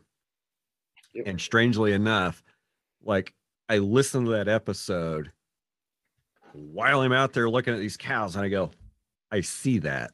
I see that cadmium. I can see that. So I got my Tomcat water system set up, got things moved around, got some C90, like the salt's the easy part to find, the second water tank, the pump, that's easy to find. The hardest part about setting up that whole mineral water gag is finding a freaking burlap sack to use as a tea bag. Yeah. Like, man, I'd like to never find a burlap sack. I thought I asked everybody in the world. And then I was sitting there and we're down to like maybe getting, like one of those new style, really plastic feed bags and just poking a whole bunch of holes in it and trying that as a tea bag. I'm like, I'll just call my buddy Nate, who runs the ranch north of me. Like Nate and I've taken in Nate's cattle for 13 years. Our fathers ran cattle together out here in the Red Hills. We've met. So I called Nate. It's like, hey, I need a favor. He's like, what's up, buddy? I said, I need a burlap sack. You know where I can get one? He's like, yeah, I got one right here. I can run it over. I'm like, oh, no shit. I've been looking for a burlap sack for like 3 days. I've called everybody. Nobody had one. You've got and he had a stack of them in his shop. So how did that work out with you putting that tea bag of salt in? So you had 2 tanks, right? Okay. So and then one you put the tea bag in, or did you alternate days? Okay. So I had my 16-foot fiberglass tank that's gravity fed for my solar system, like with 18,000 gallons of storage. So that's up on top of the hill. I drug my Tomcat pump trailer out, one piece of pipe, and my 250 gallon portable pond. Okay. So I had to build a little stand for the pump for the Tomcat. I just threw it in the bottom of the stock tank, turned it on, connected it to the portable pond, filled it up, Okay, got water down here. I put 100 pounds of salt in that tea bag and dropped it in there and came back in 2 hours and it was gone. Wow. The cows had drank it all. I put another 100 pounds of salt in the bag and left, came back in the morning and it was gone. Do you have free choice salt out there already? Yeah, when I started feeding the C90 back in June, I started putting out free choice, and then we did the mineral water, and we did it. We only did it twice. Okay, I only had it out for 2 days, but in those 2 days, I mean, it was 350, maybe 400 pounds of salt that went through that mineral water, and it was immediate. Like, it was immediate, and not every animal turned around. And I'm not saying that it's a miracle fix all, but I had several cows that had pink eye pretty bad. I had a couple cows that were suffering from some feed issues. I had one that the day before I put the mineral water out, like, I'd been watching this cow and she'd kind of been going downhill for a while. I was gone for a couple days, came back, looked at her, was like, oh man, she looks freaking horrible. Like, she looked bad enough I would have shot her if she didn't have a calf, but she was nursing a freaking calf, blind in one eye, losing it in the other, and probably didn't weigh 500 pounds. But she was still nursing a calf. So mineral water twice. That cow, I can still find her. She still looks like crap, but she's alive, and her eyes are clear. Her feet are fine. So the 2 rounds of mineral water we did, after that, like prior to that, we're really like pink eye problems were on the rise. Like, we're heading towards a pink eye wreck. Mineral water stopped it dead in its tracks. We've also been feeding free choice C90 ever since then. They've always had it available. So was it the mineral water with the C90 mineral water, or was it the C90? I don't know, but I think that mineral water has so much more of an effect. Like, it's so much more bioavailable than when they lick the salt and then it has to dissolve in their room. And I think it's just a shot direct into the metabolism when they drink that mineral water. Yeah, that makes sense. I started using that. I started using Independent Salt Company stuff. Is that similar? They're in Kannapolis. Yeah, Kansas Independent Salt. Yep. And I started using that this summer, and it worked great. It's amazing. I just have it free choice. I haven't done the mineral water thing yet, but it's definitely something I'm going to try. Like you said, if you notice that your cows are noticeably lacking. The important thing with that mineral water deal is, like, the undissolved solids that are in the bottom of your tea bag and that are in the bottom of your tank. Don't put those anywhere where you ever want anything to grow. Oh yeah. Okay, so that's the stuff. Yeah, take that stuff out and dump it where you're doing your weed spraying on lease roads and around tank batteries. Because it could be some ugly stuff. I mean, I don't know what it makes sense. But if it's not going to get dissolved in water, if it comes out of the sea water, or ancient sequestered salt like Kansas Independent, and it doesn't dissolve back into water, it's not bioavailable. I mean, it's bad. Yeah. That makes sense. But I've been really impressed with that stuff. You can really tell when you go from like a green pasture, where obviously they're getting a lot of their minerals and everything they need from the grass. And then as the summer moves along and the grass kind of cures out, and they'll start hammering that more and more because they're able to get less and less minerals out of the grass. And I was really impressed this summer because, man, when it was real dry there for about a month and a half, and I didn't have any protein and everything was brown, and all they were getting was that salt. And they held together great. And I had a couple of cows that had foot rot that I had to shoot with some Draxxin, but I never had any pink eye, and a lot of people up here had pink eye issues. And I don't know. I think that stuff works really great in conjunction with the type of grazing we do. See, I think out of my calves, only one of mine we had to dart, and we only darted one of my cows. She had foot rot, like, bad. And kind of funny is, all last year we were strip grazing, like, kind of worked this cow into almost a pet. Like she would come up, let me rub on her, she'd eat cake out of my hand. Well, she gets foot rot, and I got to shoot her with a dart full of Draxxin one time, and now she won't ever come near me again. It's like, how does she even know that that was me? I was in the gator, like almost 100 feet away. Like, how does she know that was me? And you're just trying to help her. Yeah, I was just trying to I'm help. grateful. Yeah, just come over here. I just want to let you eat this, eat this candy out of my hand. Yeah. The calves, we only had to dart one calf, and the criteria was, we're watching them. Like I said, we both thought we were kind of headed towards a wreck, because I think we had to dart 4 or 5 of my partner's calves. Had several of his cows we were really, really keeping an eye on. And we wanted to keep the antibiotics out of them, so we let them get one eye. But when they got the second bad eye, that's when you get a dart. Mm-hmm. And we did the same for the cows too. So just apply that blanket policy on the whole herd, because, like I talk about all the time, we're trying to shift everything to low input, low maintenance, low requirement, all as much of an all natural cow herd as we can. So, but the mineral water, it had to have helped. Like ever since we put that out there, the pink eye problems cleared up, the feet cleared up. Some of the structural issues that Steve Campbell talks about on that Working Cows 160, that look like a cadmium toxicity problem. And that's where they're like kind of humped up in the back. Yeah, humped up in the back with the spine is ridged and humped a little bit. Okay. With a pronounced dip before the tail head. Okay. Okay, that's kind of what I was hearing, and I saw a lot of that. And after we did the mineral water twice and have been feeding Free Choice salts, ancient sequestered C9 into your Kansas Independent or Redmond's conditioner, I think that's what Steve Campbell recommends. I'm not going to argue with him.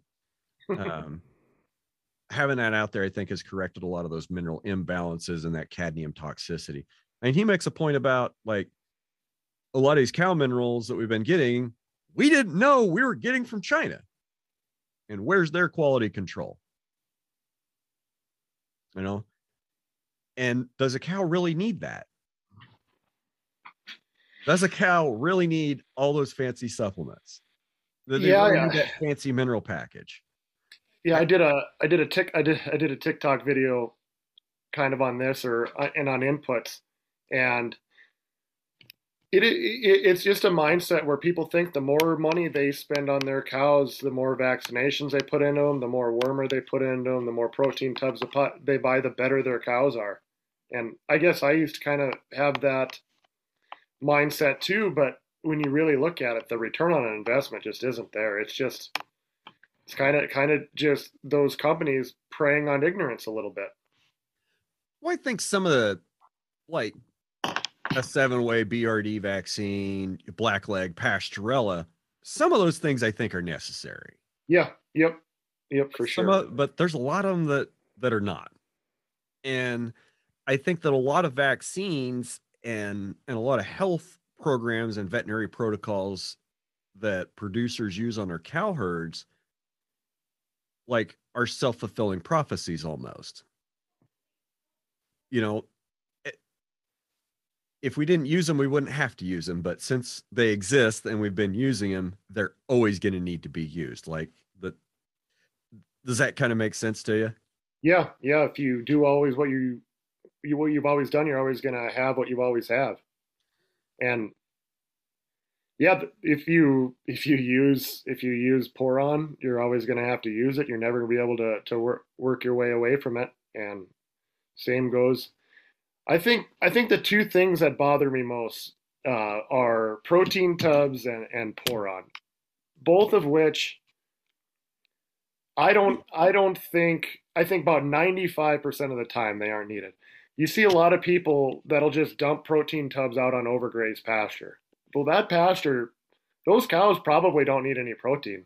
That's probably all they're getting is protein because they're nipping off that little regrowth. What they need is carbon. they need energy. Old crappy dry bales. Yeah. And that's one thing that bothers me. And then just the way people relentlessly pour cows and think it's somehow working. And I don't know about your area, but it doesn't work at all up here. It doesn't work for lice. It doesn't work for flies. It'll work for 2 weeks, but everyone does it in the spring and fall just without asking any questions, or even does this work, and or even asking the question, what damage are we doing to our land and to our ecosystem by adding what I believe is a pretty useless input. At least up here in northern climate, I know we have less problems with parasites and flies and stuff up here, but I those are two things that just kind of perplex me. Okay. When I bought my cows in 2020, I am not doing any pour on. We're not worming them. If I think they need to be wormed, we're going to go out. We're going to look at the manure and do fecal egg counts. Then we lived through the blizzard of, the polar vortex bomb of February 2021. And as soon as it warmed up after that, I started noticing my cows had lice. And they weren't cleaning up into late April like I'd expect them to. The lice wasn't really spreading. We came through and I used some pour on. Forget the exact product that we used, but I made sure that it was one of those things that, was labeled safe for dung beetles. Because, of course, dung beetles are a priority. And a few cows also had some ticks. And okay, I'm going to take some heat for that because of the way the winter was. I didn't plan things out that well. And when that polar vortex was coming in February, I pretty much stayed in the same paddock that I'd already been for maybe a little bit too long, but I still had grass down there and it had places for him to get out of the wind and the cold. It's a choice I made, and I got to live with the consequences. A question about, when they had lice, you were seeing like big rub patches on them? Yeah, from the shoulders forward, like shoulders and neck, from the pole back. And we were seeing quite a few of them get ticks, like ear ticks. Okay. And then when you poured, you saw that the lice kind of cleared up? 5 days. 5 days? Yeah. We were done rubbing. So that was in the winter of 2020. Was that last winter, you mean? Yeah, that was 21. Yeah. Okay. This year. So what's your plan for this winter then? Well, I'm on a different part of the ranch. We're going to keep rotating. I'm not going to stay anywhere more than a week. Keep supplementing with alfalfa. Just keep watching them. More than likely, we're probably going to want to go ahead and do a pour on just for lice and ticks again in the late spring before when we work calves. So, what's your plan in the future? Are you going to eventually try to wean off of that, or is that just going to be part of something you have to do? Something I'd like to get away from. So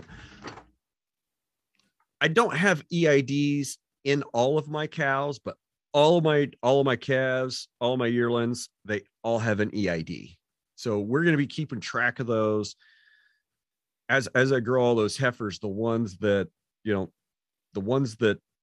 got pour on, but didn't look like they needed all. The ones that look like they're fine with a hair, with not having any, lice or tick pressure. That's definitely, a plus in the book, right? The ones that, the ones that have the shitty hair coat that are getting ate up with lice and ticks. I don't care how well they conform, to the box I'm looking for to put their body in. They're not, they're not disease, they're not tick, and they're not pest resistant enough to fit the program long term. That doesn't mean they're not going to stick around for a little while. Just for numbers, doesn't mean they're not going to stick around and be productive. So those ones that are a little bit more resistant, are you pouring those as well, or are you leaving those, or are you pouring them and then just marking on that this cow isn't having the problem? Oh no, I'll have to make that decision next spring. But and I'm not saying everybody's situation is different, and I'm just saying up here we're in a cold, dry environment where we're at, and we don't have the parasite pressure that you guys down in the south, farther south do. So I'm not saying a blanket statement for everyone. I'm just saying, as far as my observations around here, I think there's a lot of unneeded pouring. I think there's a lot of unneeded pouring around here too, and a lot of, you know, a lot of things that are unnecessary around here too. And, you know, that being said, I don't have the problems that somebody like somebody would have down on the Texas coast or down in Louisiana or down in Florida or anywhere else. We all have a different problem. We're all facing different challenges with climate, with forage, with the species mix of forage, and with the, you know, even with the pest load, the native pests that are going to affect our cattle. They're different everywhere. And in some areas, you know, a dewormer product might work and it might not work. You know, what works for me won't work for you, even though we're looking at what may seem to be a similar pest because of past overuse of that chemical in an area. Which, Yeah. you know, that's something else that just blows my mind. Like, oh, well, everything's resistant to this molecule now, so let's just make something even more toxic. Yeah, that's not going to work for very much longer. No, it definitely isn't. So I want to hear your thoughts on feedlots. Okay, yeah. Tell me what you think about feedlots. Well, I don't want to piss them off too bad. They still got to buy my calves. I think where we're at right now, I think they're necessary. Just well, we're just not set up to do anything different. You know, they're for that model to change. I don't know how it would even be possible at this point. Would it have to come from the government, like banning CAFOs, or? Do you think it changes, or do you think that those customers just simply age out and aren't replaced? Do you mean like people that want feedlot beef, or like corn-fed beef? Yeah, and you know, we don't have to restrict it to just, you know, feedlot or corn-fed beef, but like I've started to think lately, and I may have said this on the podcast, and forgive me if I repeat myself every week. I'm really starting to think that I repeat myself too much. Shit, I forgot what I was going to say.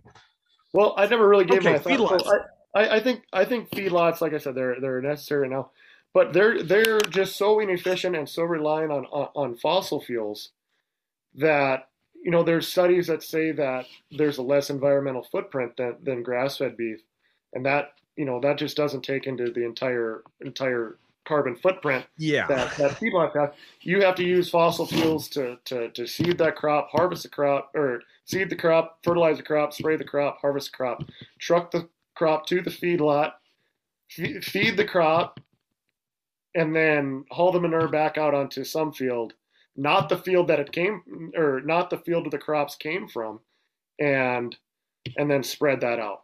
It is just so reliant on fossil fuels.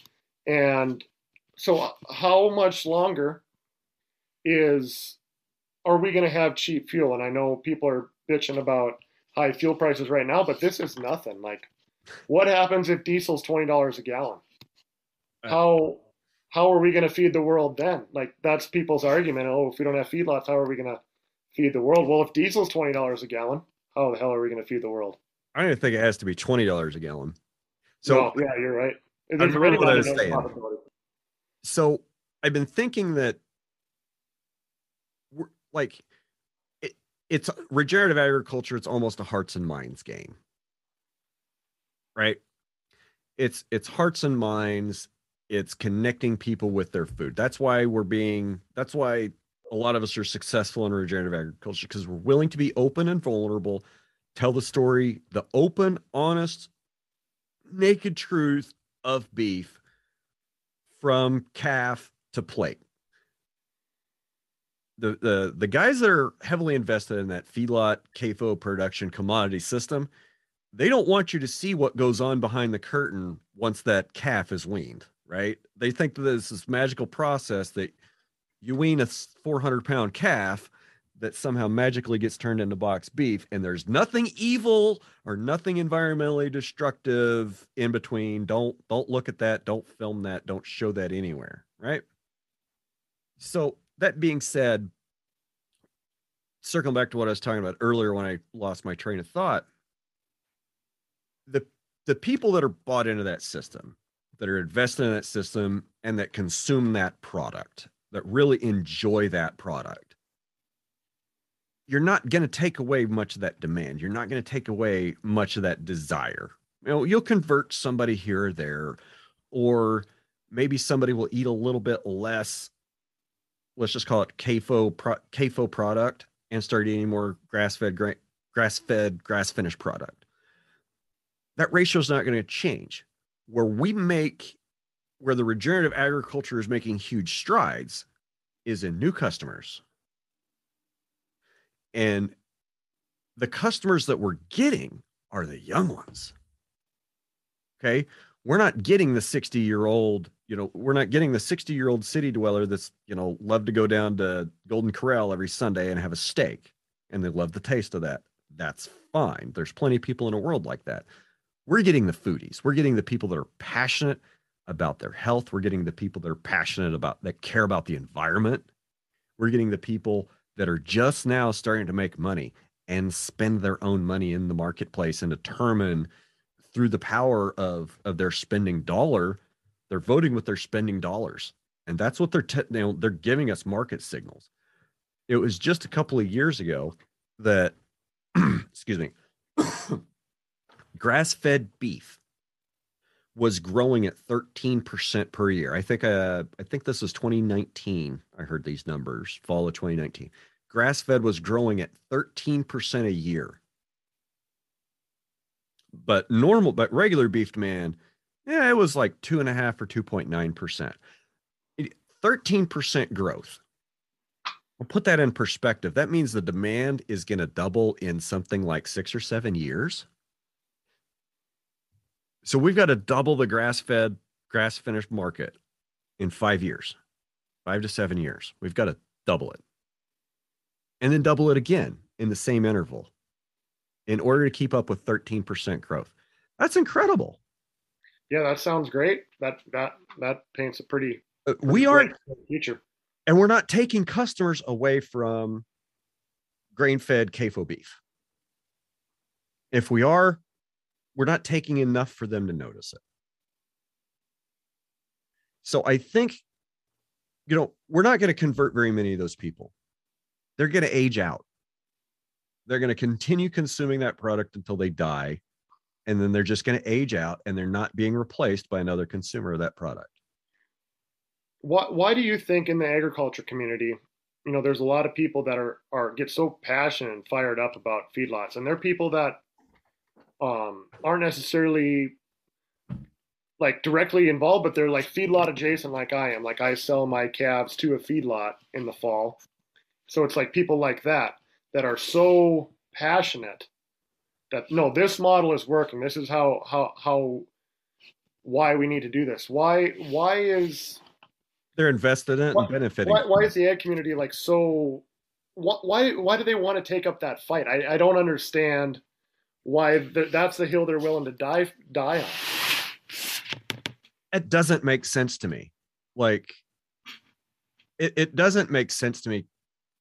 It only makes sense really when you think about it in the context that they don't understand what's really going on behind the curtain. Like, they don't understand that, all these corn and soybean subsidies that get approved in the Farm Bill that that everybody's senator and representative loves to brag about how much they support farmers. All those crop subsidies, all those grain subsidies are a handout to the packers who are foreign owned. Like, when I see somebody willing to stand on a hill and die on a hill and defend feedlot beef. I mean, we talked about this a couple weeks ago with Philip Meese, Carnivore Bar. We basically feed these cattle to the point where we're giving them fatty liver disease. Like, we're feeding them to the point where they're basically getting diabetic and getting fatty liver disease, but we're doing them a favor because we kill them before they die from the disease that we give them because of the diet that we force them to eat. And these animals, we're feeding them a ration that's too hot, that's burning up their livers, that's burning up their lungs. that's making them sick. And in order to counteract that, while they're standing in these small pens, ankle deep in their own piss and shit, to keep them healthy, we're just going to mass feed antibiotics. Like, I haven't said this before on the podcast, and I'm not going to name any names. And I'm not even going to be very specific. But I was in a room with over 100 other people, and we listened to a feedlot vet that worked for a big name ranch tell us that his vet protocol had two different categories. Everything that came on the yard was either high risk or low risk. Okay. The high risk cattle coming off the truck got a shot of Jackson. The low risk cattle coming off the truck got a shot of Baytril 200. Like, and this is a ranch system that runs 100,000 a year. Are you gonna now sit there and tell me that nobody else does that they're the only ones that do that? That's horse shit. Yeah. That's horse shit. That's protocol at every feedlot in the country. Yeah, it's confusing. And why wouldn't they want? Okay, let's say we're not coming after necessarily how you feed your cattle, but maybe just the large operations. Why wouldn't we want more of those feeding operations? If you're so passionate about it, why aren't there? We need to get more farmer feeders again. That way, at least that system that brings in all this forage and all this feed from miles and miles around into these huge feedlots, we at least keep it a little bit local, or go back to a more localized system where there's a lot more farmer feeders, and they can get that manure back out into their land, and it's not just all these nutrients just come to this one central location, and then you have 100,000 cattle in a feedlot. I'd love to see the return of the farmer feeder, where everybody up and down the Platte River Valley or the Arkansas River Valley or over the Ogallala Aquifer had 500 or 1,000 cows. Had a 500,000 cow feedlot, and they finished their own stock from shit they grew on their farm.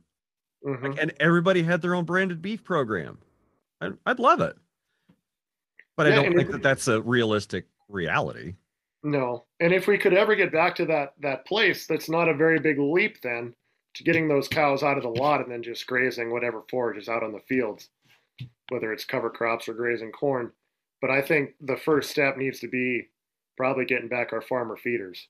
And I don't know how the hell we do that. Well, how did we lose them? I don't know that, because I don't have much of a memory of a lot of, quote, farmer feeders around here. I kind of had maybe this highly idealistic thought in my head about what a farmer feeder should be. What does that mean to you?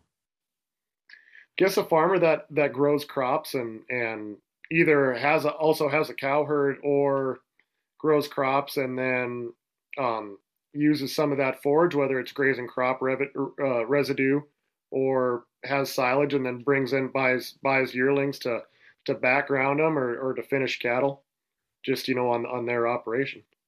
But not somebody who's growing primarily a cash crop, somebody who's primarily growing a forage crops.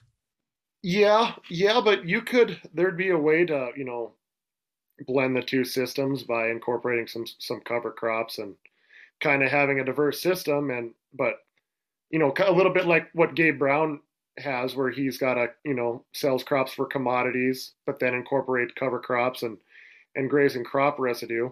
But there's so many guys now that are specialized either cattle or crops. And I mean, they tore out the feed pens probably 15 years ago, and a lot of that infrastructure is gone. So it'd be a pretty tough transition back. But I mean, we got to do something sooner or later.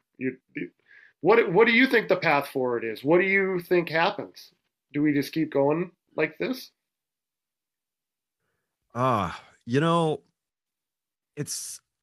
There's so much there to unpack, so breaking up big feedlots, getting back to, more of a small scale farmer feeder where putting the craft back into finishing beef. I mean, grass finishing beef is a craft.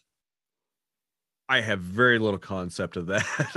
I'll be the first to admit, like, don't ask me how I'm finishing animals on grass, because I haven't done one yet. I haven't peeled and eaten one that I've done yet.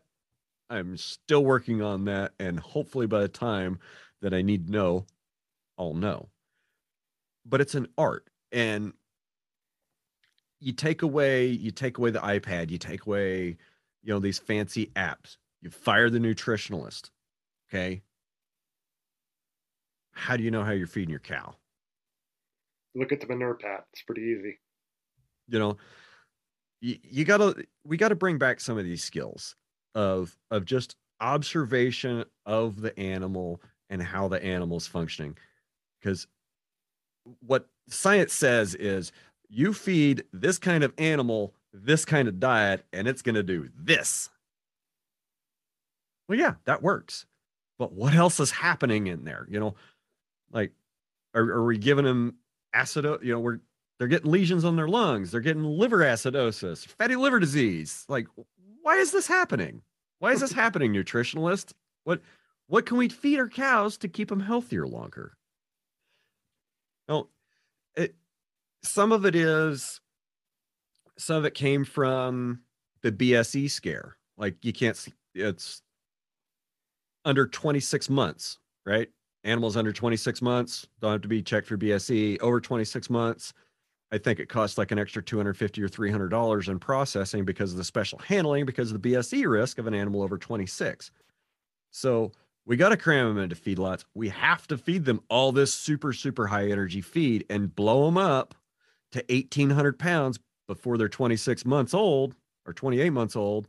So they don't have to, take the BSE precautions. And I know you said something about this. We just said like 1,800 pounds, like big cows, big framey cows. They're great for making the packer money. Great for making the packer money. Absolutely terrible for making the cattleman money. If the cattleman wants to make any money, small frame cows are where it's at. Yeah, and I fell victim to that too. My cow herd is still too big. When I was in the conventional model, I was looking at EPDs and chasing weaning weights, and my cows, I run a Simmental Angus mix kind of right now, but I'm moving back towards Angus, more just straight Angus. But I mean, my cows right now are 1,500 pounds, and they're too big. And they go through more feed. So this summer I had some custom grazers out here. I ran some yearlings that have a little bit of low line in them. They're like a quarter low line, and they were yearling heifers. And when I got them, they were only about 650 pounds.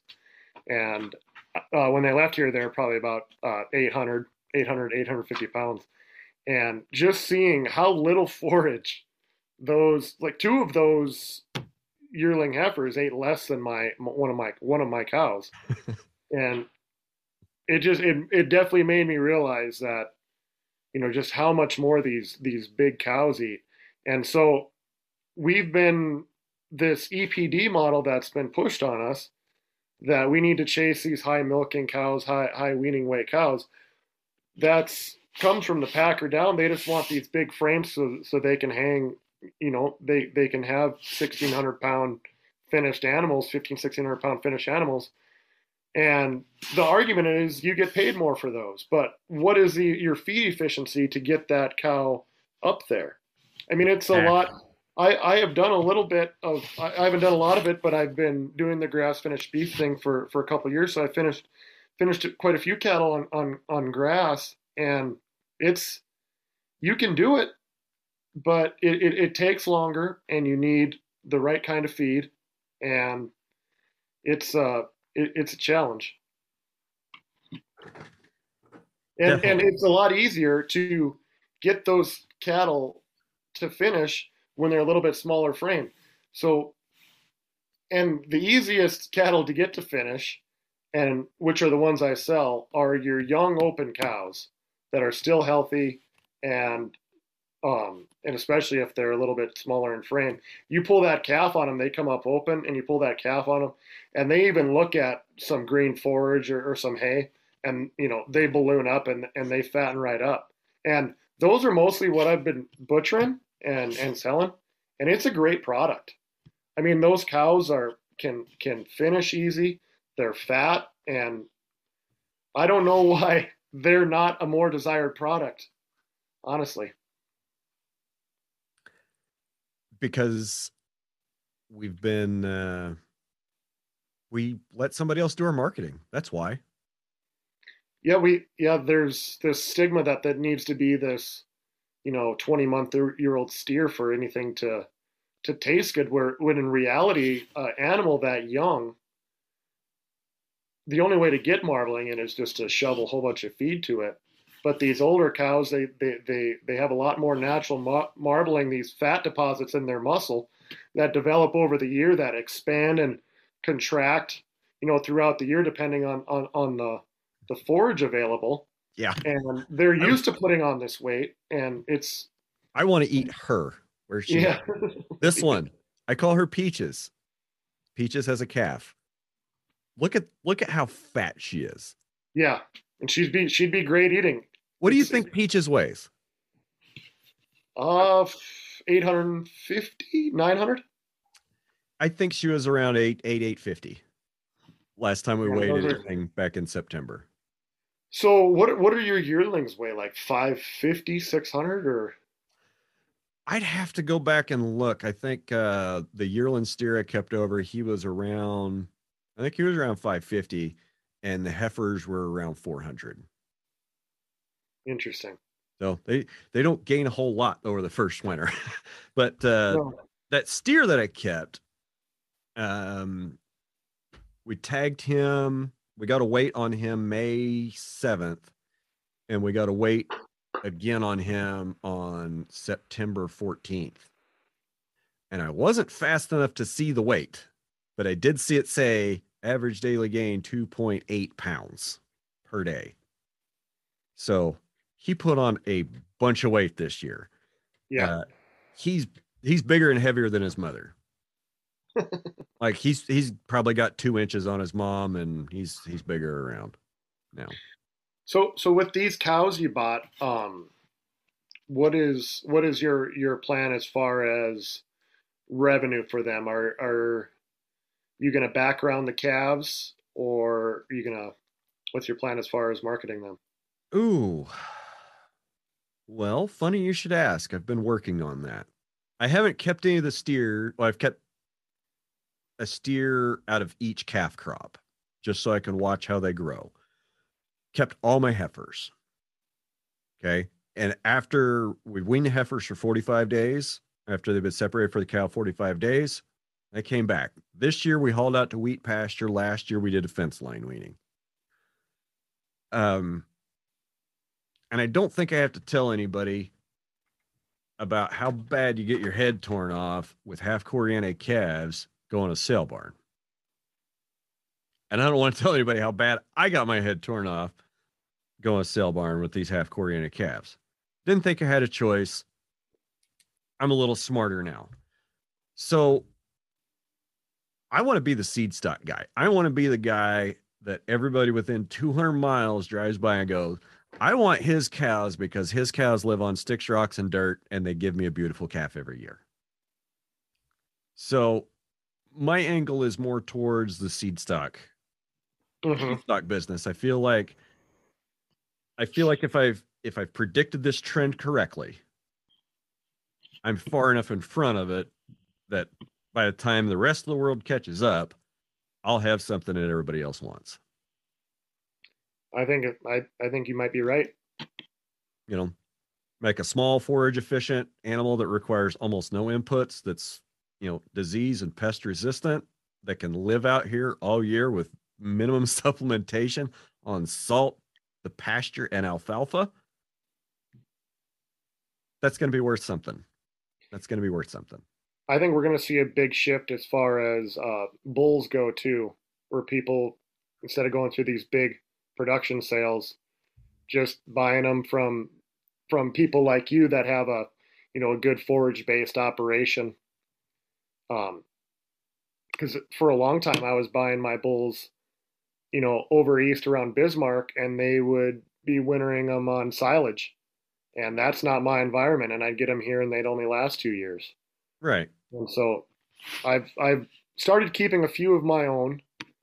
This is the first year I've left calves uncut, a few calves out of some of my smaller frame cows, and they had a small birth weight.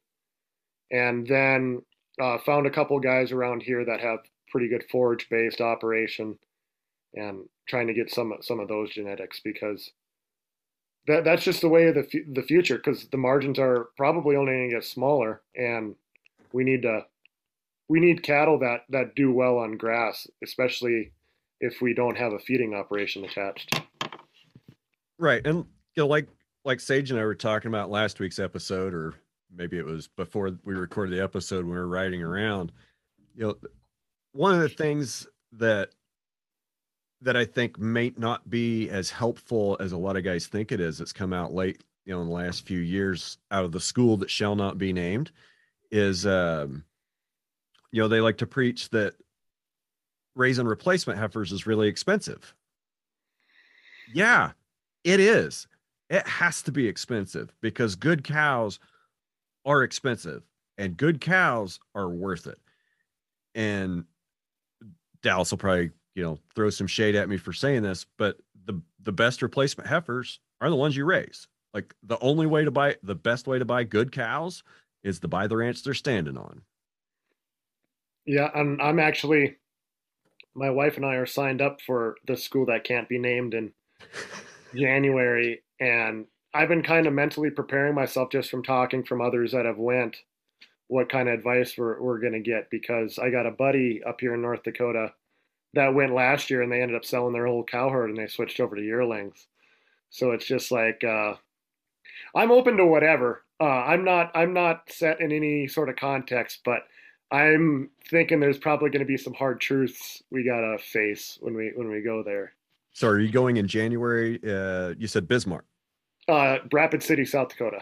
You're going to Rapid City. Okay. I don't know who's teaching that one. I might have to find out for you. But I know John Locke was doing the one in Bismarck in January. He got to go do the one in Phoenix like a week or two ago. And as punishment for getting to go to Phoenix in December, he has to go to Bismarck in January. Yeah, I'm looking forward to it though. But I know it's probably going to be a long, probably emotional, stressful week from what I've heard. But it just needs to happen. You said you're going with your wife. Yep. You're not going to be sitting together.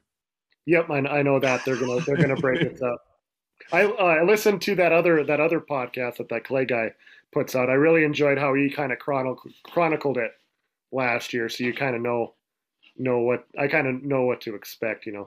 Yeah, I forgot he did that. That was really neat. The way he did that. One of my favorite things to do is, like, when I have a good friend that goes to the school, is to call him Sunday afternoon. Be like, "Hey buddy, how's it going? How you feeling?" Or like text him, or not text him the Sunday after the school, but then text him the Monday while the school is going on, like Monday about 5 or 6 o'clock, and just say, "Hey, don't go to the bar because tomorrow's economics and doing numbers with a hangover sucks." Because you just watch. You go down to that bar Monday night and just do a drive-by. There'll be a bunch of guys in there having a legendary time. Because Sunday's kind of a hard day, or I guess it's not a hard day, but it's the icebreaker day. And then Monday, everybody kind of gets to know each other and like, "Yeah, let's go have a beer." Don't fall in that trap. Good advice. Wow, we're bumping up on 2 hours here, buddy. Think we're kind of keeping a promise for the week. Yeah, I appreciate you having me on. I really enjoy your podcast, and I really enjoy what you and CK are doing to spread the message. And I can't imagine, you're ranching and you're doing something on the side. So I know you guys got to put a lot of time into this to put out a quality product, and I just appreciate that. Well, thanks. I have an awful lot of fun doing it. There is some work on the back end. Don't want to spoil anything yet, but we're gonna have. There's some changes coming up. CK and I, we've got some. We're gonna have some exciting things coming for the podcast in 2022. Can't wait. Where can we find you on social media? How can people get a hold of you to harass you, tell you that you're wrong, argue with you? I put out most of my content now on TikTok, and my TikTok is at Hungry Man Butte Ranch. But you can friend me on Facebook, Trevor Burian. But most of my content now goes up on TikTok, so you can find me there. All right. I'll make sure we get them in the show notes. And if you think of anything else, send it over to me. Will do. Appreciate the time, Brian. I appreciate you, Trevor. You've been one of my longest supporters of Red Hills Rancher. I can remember seeing Trevor Burian liked your post for at least the last 4 or 5 years. So I want to thank you for your longtime support and having you on, letting you tell your story. It's just a way that I want to show a little bit of appreciation for your continued support of me and what I've been doing over the years. Awesome. All right, and with that, I think we're going to get out of here. Guys, remember, there is no episode next week. We'll be back January 3rd with another episode in 2022. This one closes out 2021 for us. I hope everybody has a Merry Christmas and a Happy New Year, and we'll see you next year.